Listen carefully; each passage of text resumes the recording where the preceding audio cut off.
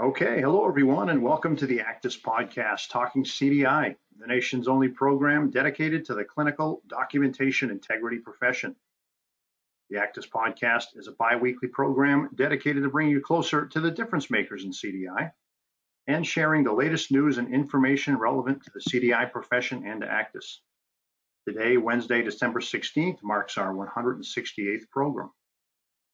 Today's featured Actis solution is the 2021 Actis Pocket Guide. The 2021 Actis Pocket Guide is your essential CDI resource.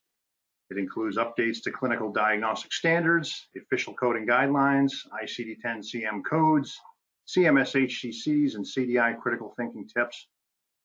It is co-written by our CDI Education Director, Laurie Prescott, as well as a practicing physician steeped in the latest physician documentation terminology, Dr. James Manns.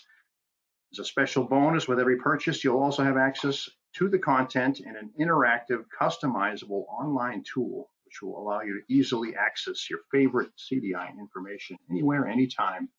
Order it on hcmarketplace.com. So my name is Brian Murphy, Director of Actis, the Association of Clinical Documentation Integrity Specialists, and I'm your host for today's program, Viral Sepsis and COVID-19. I'm joined today by my co-host to the left, Sharm Brody. Sharm is an instructor for the CDI boot camps, as well as a subject matter expert for Actis. She has more than 35 years of experience in the healthcare industry, including multiple areas of nursing and a variety of roles. You've probably seen her as she's a member of our certification committee, Actis regulatory committee, and as a regular contributor to our publications, including CDI Journal and CDI Strategies. Want to welcome her back on the program. So welcome, Sharm. Thank you, Brian. Happy holidays. Yes, you too.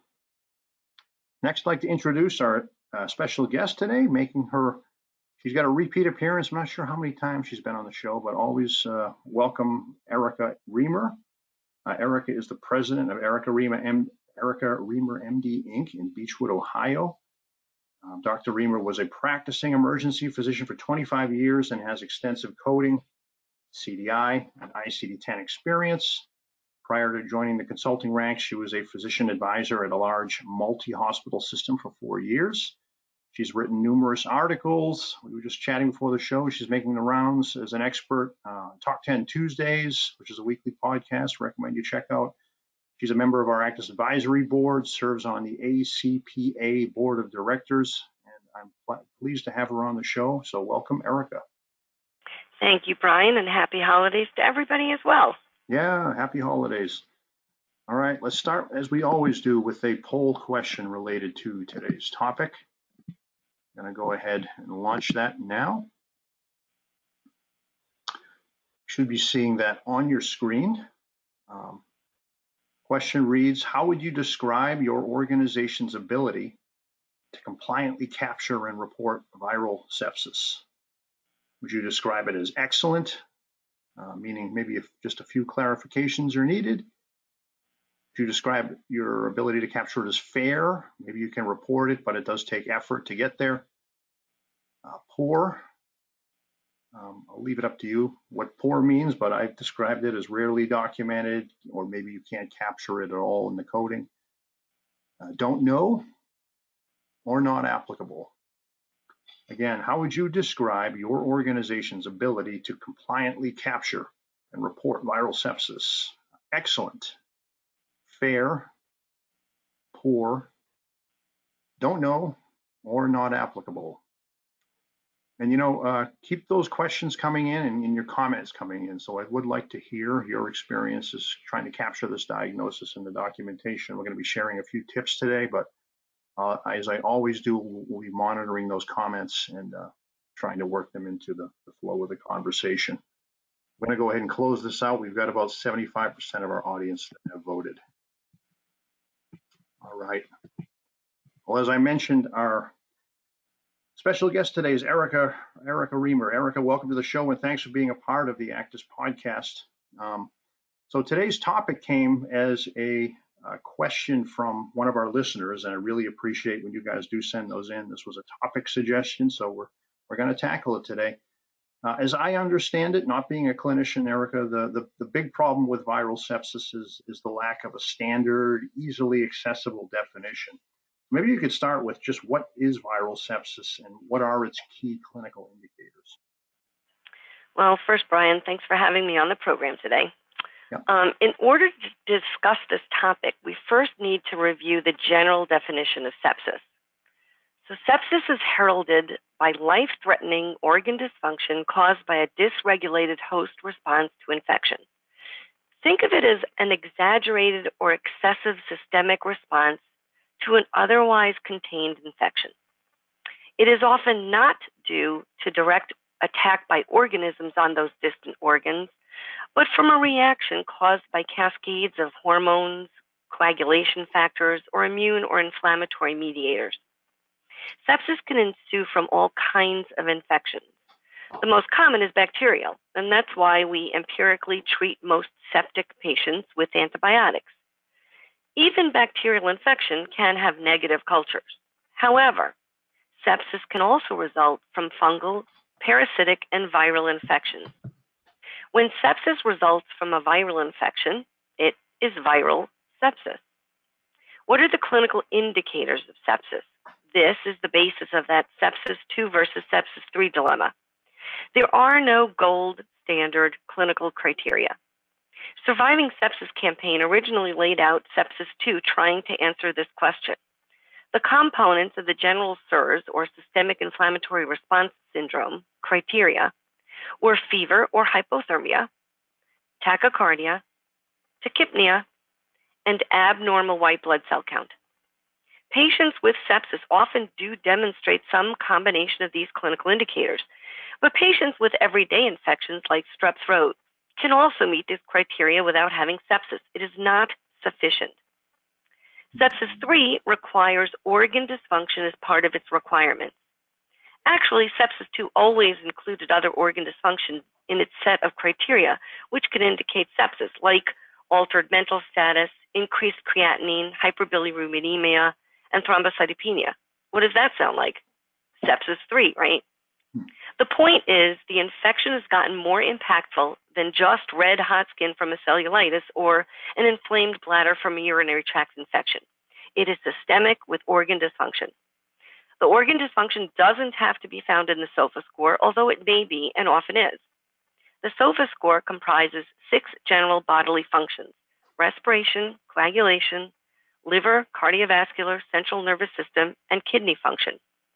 It was meant to prognosticate mortality from sepsis, not be the diagnostic criteria for it. But if a patient meets SOFA criteria in the context of an infection, they likely have sepsis. So as I said before, if the etiologic agent which has caused sepsis is a virus, the patient has viral sepsis. Viruses which commonly cause sepsis vary depending on the age of the patient and other factors. Herpes simplex virus, influenza, and dengue are common viruses causing sepsis. And now we have COVID-19. Thanks. Very good. Yeah. I like that. Dr. Reber, I'm going to switch gears on you a minute. This is Sharm.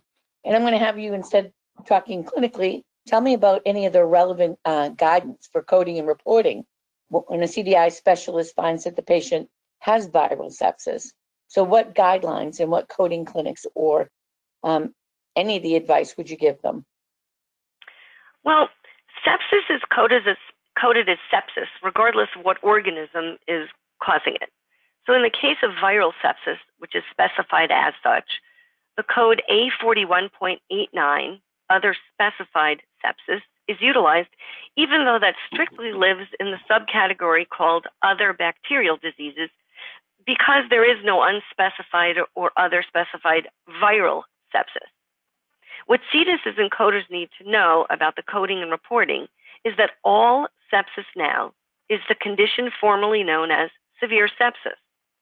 If the provider links sepsis with organ dysfunction, which stems from the sepsis, the coder may pick up the code R65.20, severe sepsis without septic shock, even if the provider never mentions the word severe.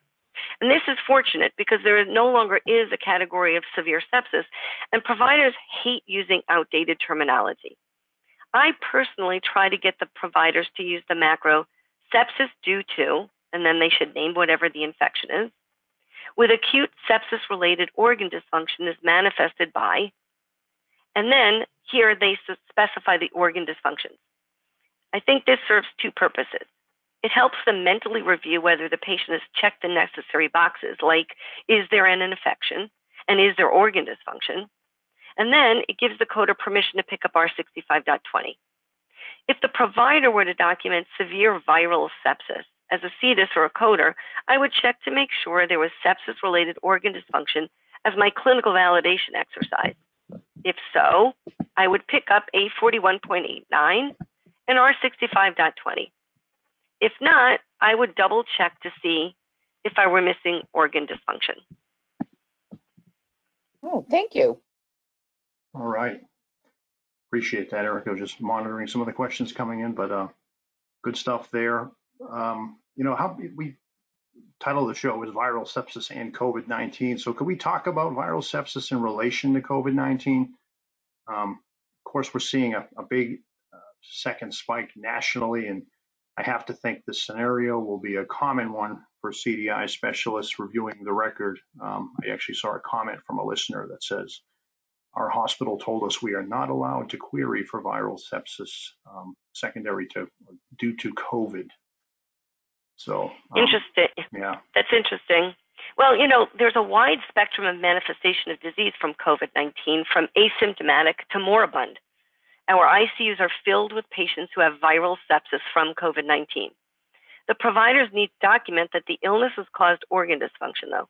Remember I said it could result from hormonal, coagulation factors, inflammatory mediators, or immunologic abnormalities. Well, this has been seen in many cases of COVID-19, and it can cause devastating disease. So one of the criteria I teach is that the patient needs to be sick, in all caps, to be considered sepsis. And the reason I point this out is there is organ dysfunction which can result from COVID-19 alone, which may be questioned as to whether it constitutes criteria for sepsis. So I'm thinking of something like the loss of sense or taste or smell, which is probably due to direct neurologic effects. And also, I think a happy hypoxemic who you're sending home. Those are not sepsis. Now, the latter patient, if they deteriorate and return with acute hypoxic respiratory failure, then sepsis could very well be a valid diagnosis. I would have the providers document sepsis due to COVID-19 with acute sepsis-related organ dysfunction as evidenced by, and then say, metabolic encephalopathy, AKI, and acute hypoxic respiratory failure. They have their ducks in a row, the coder can pull R65.20, and auditors have the dots connected for them. CMS just made COVID-19 an exclusion for the SEP1 core bundle. So this should alleviate your provider's concern that they need to jump through the core measure hoops if they say sepsis. Now, the reality is they never had to do it. If it's viral sepsis, it's actually an exclusion. But CMS just recently made COVID-19 an explicit exclusion. All right. Okay. All right, now I'm going to jump in with another question for you, Dr. Rima. So you've been on top of monitoring compliant coding and billing of COVID-19 in general with some of the articles that you've published on the web. I've actually read some. Is there anything you are seeing that is a particular source of confusion, or are there any eminent guidance from Coding Clinic or new codes coming out that you want to discuss? Well, it's funny. I'm actually doing a whole webinar on COVID-19 this afternoon. On January 1st, we will be switching out the non-specific codes for specific codes for COVID-19. So, for instance, exposure to COVID-19 will now be Z20.822, and history of COVID-19 will be Z86.16. There's also going to be a code for pneumonia from coronavirus disease 2019, which is J12.82. And you do use that as a secondary diagnosis after U07.1, which is the code for COVID-19. The most common question I've been getting lately relates to whether the code for an acute COVID-19 infection, U07.1, should be used, or whether it should be coded as historical in the context of continued pneumonia or some other COVID-19 type manifestation. So I look at the time course and the intent of the provider. And if the documentation doesn't support an accurate telling of the story, I recommend query. So one of the peculiarities of this virus and the testing is that the illness often has a prolonged or bumpy course. And I think the average is like 10 days, and it's not unusual for a patient to be there for 3 weeks. And sometimes the test for an acute infection stays persistently or recurrently positive long after the acute viremic infection has subsided. Patients often get transferred to other levels of care or facilities or get readmitted. So if the infection is really historical, you either need to use a sequela of code B94.8 if there is some condition which is a sequela of the previous COVID-19, because the B94.8 did not get a COVID-19 specific analog, or you might need to use the history of COVID-19 code. But of course, as you well know, Sharm, the provider documentation has to support whatever code we pick. Thank you. I agree. All right. Thanks, Erica. This has been some great information you've been sharing here. And I know recently, too, we were just chatting before the show that AHA has just put out some new guidance, frequently asked questions that I'll put the link in the show notes, as I always do. That was released December 11th. So recommend you folks check that out as well. Being a physician yourself, Erica, what advice would you have for educating physicians on documentation on some of the concepts we've discussed today? I think more than ever these days, there's a need to try to head off the need for query, as we've seen hospitals at capacity, very busy physicians, trying to eliminate those hassles for busy physicians working to save lives, literally at this time. I'm reading some of the comments here, and just, some folks are saying, gosh, let's see if I can find it. There's so many that the little chat box has been swamped, but we have some folks saying that they're getting a lot of pushback from their attendings on this issue. And I don't know if you have any just general advice on the education piece, or trying to get ahead of the need to just keep sending queries.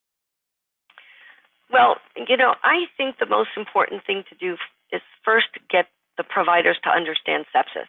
So there's still a lot of consternation over sepsis 2 versus sepsis 3. So, you and I have talked about this, Brian. One of the accomplishments I'm most proud of is a set of provider education modules I designed to teach CDI practices and principles. And in addition to the general excellent documentation practices and CDI modules, I created one to dispel the confusion about sepsis. So I think that if providers understand the concept of sepsis and can accurately diagnose it, if they learn to link the sepsis with the organ dysfunction in the documentation, and if there's consistency in the documentation, providers will stave off the need to be queried for clinical validation. But the thing is, I think the issue is they're concerned that having COVID just seems like isn't that just enough? And I guess the answer to them is, think about it. There's a spectrum. There's patients who aren't even sick at all, and there are patients who die of it, and then there are patients in between. And the patients in between, some of them have sepsis, and that helps distinguish them from the other patients. So I think it's really important to educate the doctors that what you want to be doing is telling the truth and telling the story. I never worry about educating ourselves out of a job, though, because with all the conditions, evolving guidelines, and new providers, we at ACDIS have job security. Yeah, there's always that, which is kind of nice, especially in these times. Really appreciate it, Erica. Some great commentary on this.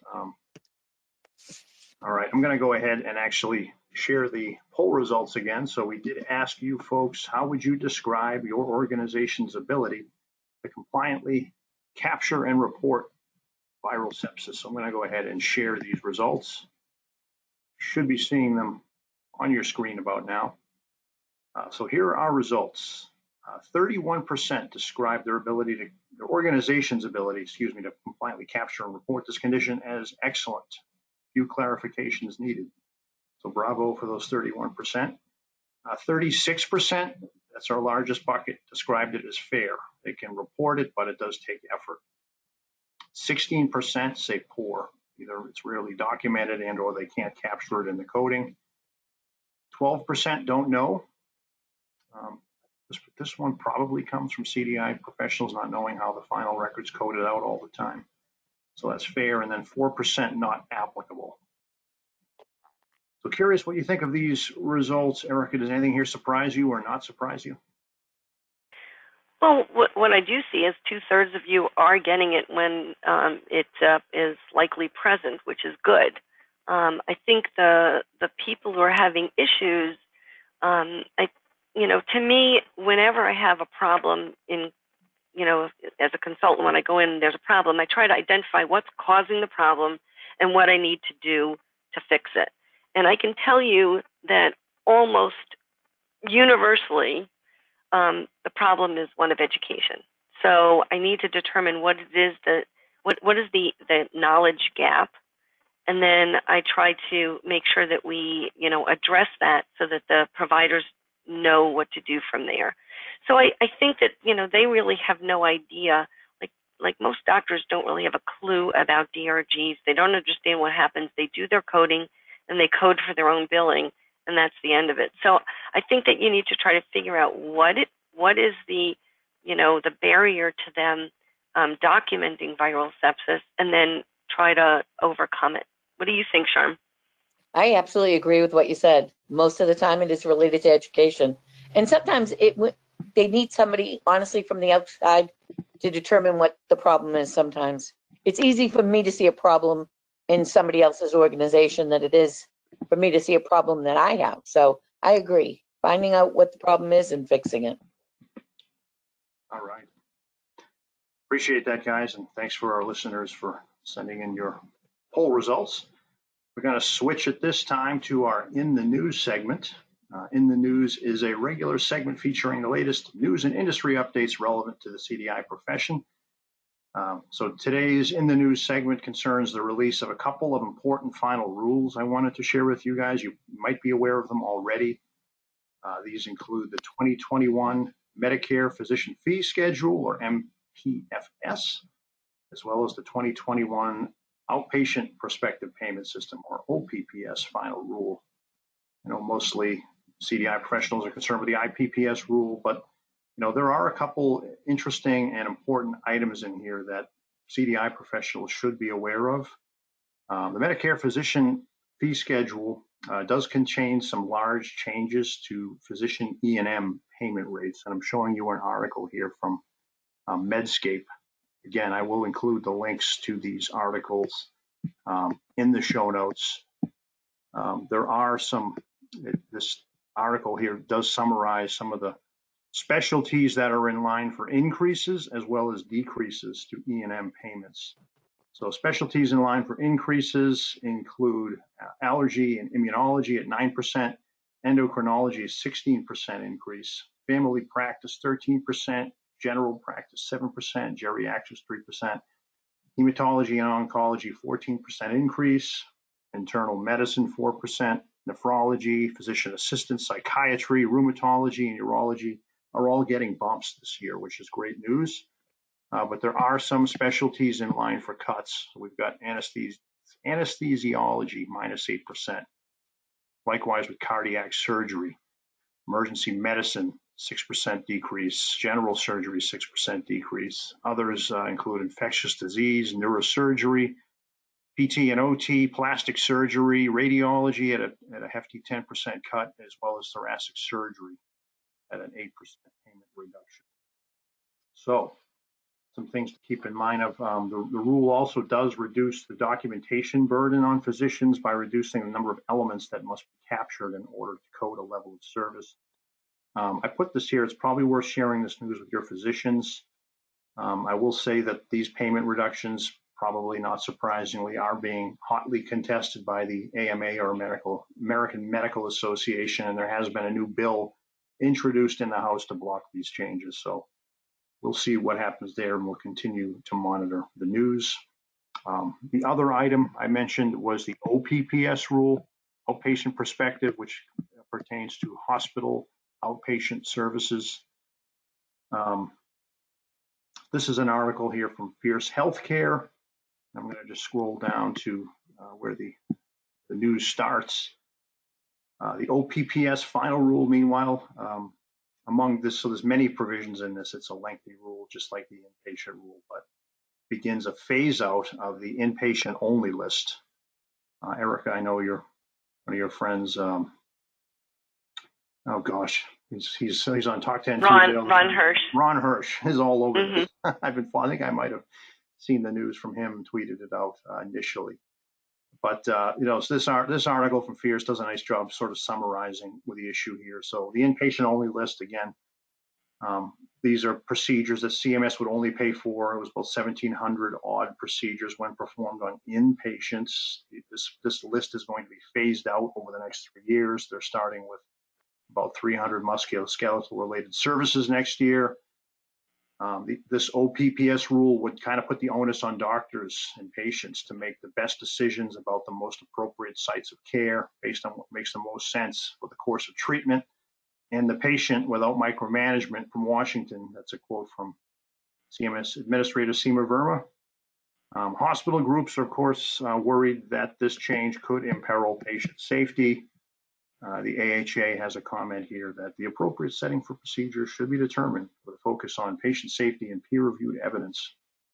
CMS is proposing to remove certain procedures that do not have data to support the appropriateness of their performance in the outpatient setting. So an interesting couple of rules changes here. I did also pick up on that the apparently RACs will be exempt from reviewing these procedures that are being moved off the inpatient list on the basis of medical necessity, so they shouldn't be dinging you for the 2 midnight rule. So I would say to monitor your denials regarding the inpatient only list. They shouldn't be happening, but they probably will. There's a lot more in the OPPS rule. There's changes to drug pricing, Stark law. There's a lot more in there, but this is just a couple I wanted to highlight for our listeners today. And both sets of these changes are due to be effective January 1st of this coming year. So I don't know if you had any comments. I covered a lot of information there in a short time, Erica, but any thoughts on some of the changes we might be seeing or will be seeing in 2020? Yeah. Of course, you know better than to ask me whether I have an opinion. I think in the face of COVID-19, emergency physicians and infectious disease folks are going to be pretty irritated at getting a payment decrease. I would like to think that competent clinicians with integrity admit patients when it is in the patient's best interest, not solely because they landed on a list. But my concern is that this will give auditors an opportunity to try to deny inpatient stays for procedures which they never would have denied before. And appealing denials is time and resource consuming and just generally sucks the fun out of your job. I wish everyone would just practice excellent medicine, do good documentation, and respond to queries thoughtfully. Quality of care and reimbursement would be optimized and we would all be better off. And on that note, Brian and Charm, I'd like to take a moment to thank everyone out there listening for what you and your providers and your hospitals are doing. It's a very difficult time universally. Please wear your mask, physically distance, and practice frequent good hand washing. I want to see you all alive and healthy at ACTIS National Convention someday in the near future. Brian, thanks again for having me on. Happy and safe holidays to all. Amen. Yes, agree with you, Erica. Very good. Here, here. Ear clapping going on. Yeah, absolutely. Yep. I'm going to take what you just said and put it on a plaque, and I think what we should do is send it out across the United States. All right. Let's wrap up with just a quick ACTIS update, and then we'll update you on next week's show. So we were just talking a lot about COVID-19. Right here on your screen, we have of course it flips on me because that's what our banner does, but we've got a survey that we have open, the impact of COVID-19 on CDI's second surge. So we did a COVID-19 survey early this year, back in, I think, April, and shared the results with you all in May. We're doing a second survey to see where folks are. It's a total of 13 multiple choice questions. According to our survey tool, it only takes 3 to 4 minutes to complete. We do some interesting questions we're asking on remote work, additional tasks being asked of staff impact, and projected short and long-term impacts of the pandemic on CDI work. It's an anonymous survey. We're going to share this data with you all.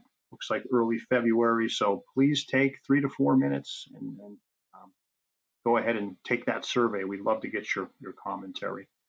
If you're not an Actis member, as mentioned, what are you waiting for? We've got 6,800 of your peers and counting. Sign up today. All right. So that will do it for today's edition of the podcast. Really appreciate you coming on, Erica. It's great information, great positive messaging, as well as you, Sharm. Thanks again for co-hosting. As always, we have our final episode of 2020 coming up next week. So we're a little off cadence. We're usually this is an every other week show. We're coming on next week, Wednesday, December 23rd. I've got a CDI professional coming on next week who has been called back to the front lines of patient care. She's a nurse, and she's going to be sharing her story. And I thought it was a great way to close the year. Echoes your comments, Erica, about the hard work people are doing right now. This is someone who's doing a lot of hard work and pulling 12-hour shifts again at the bedside and is still a CDI professional. Absolutely. So check it out. Be back here for our last show of the year. And for everyone else, thanks again for the suggestions. Your topic today was a suggestion from a listener, so keep those coming at bmurphy@actis.org. We'll see you back here next week. Take care, everyone.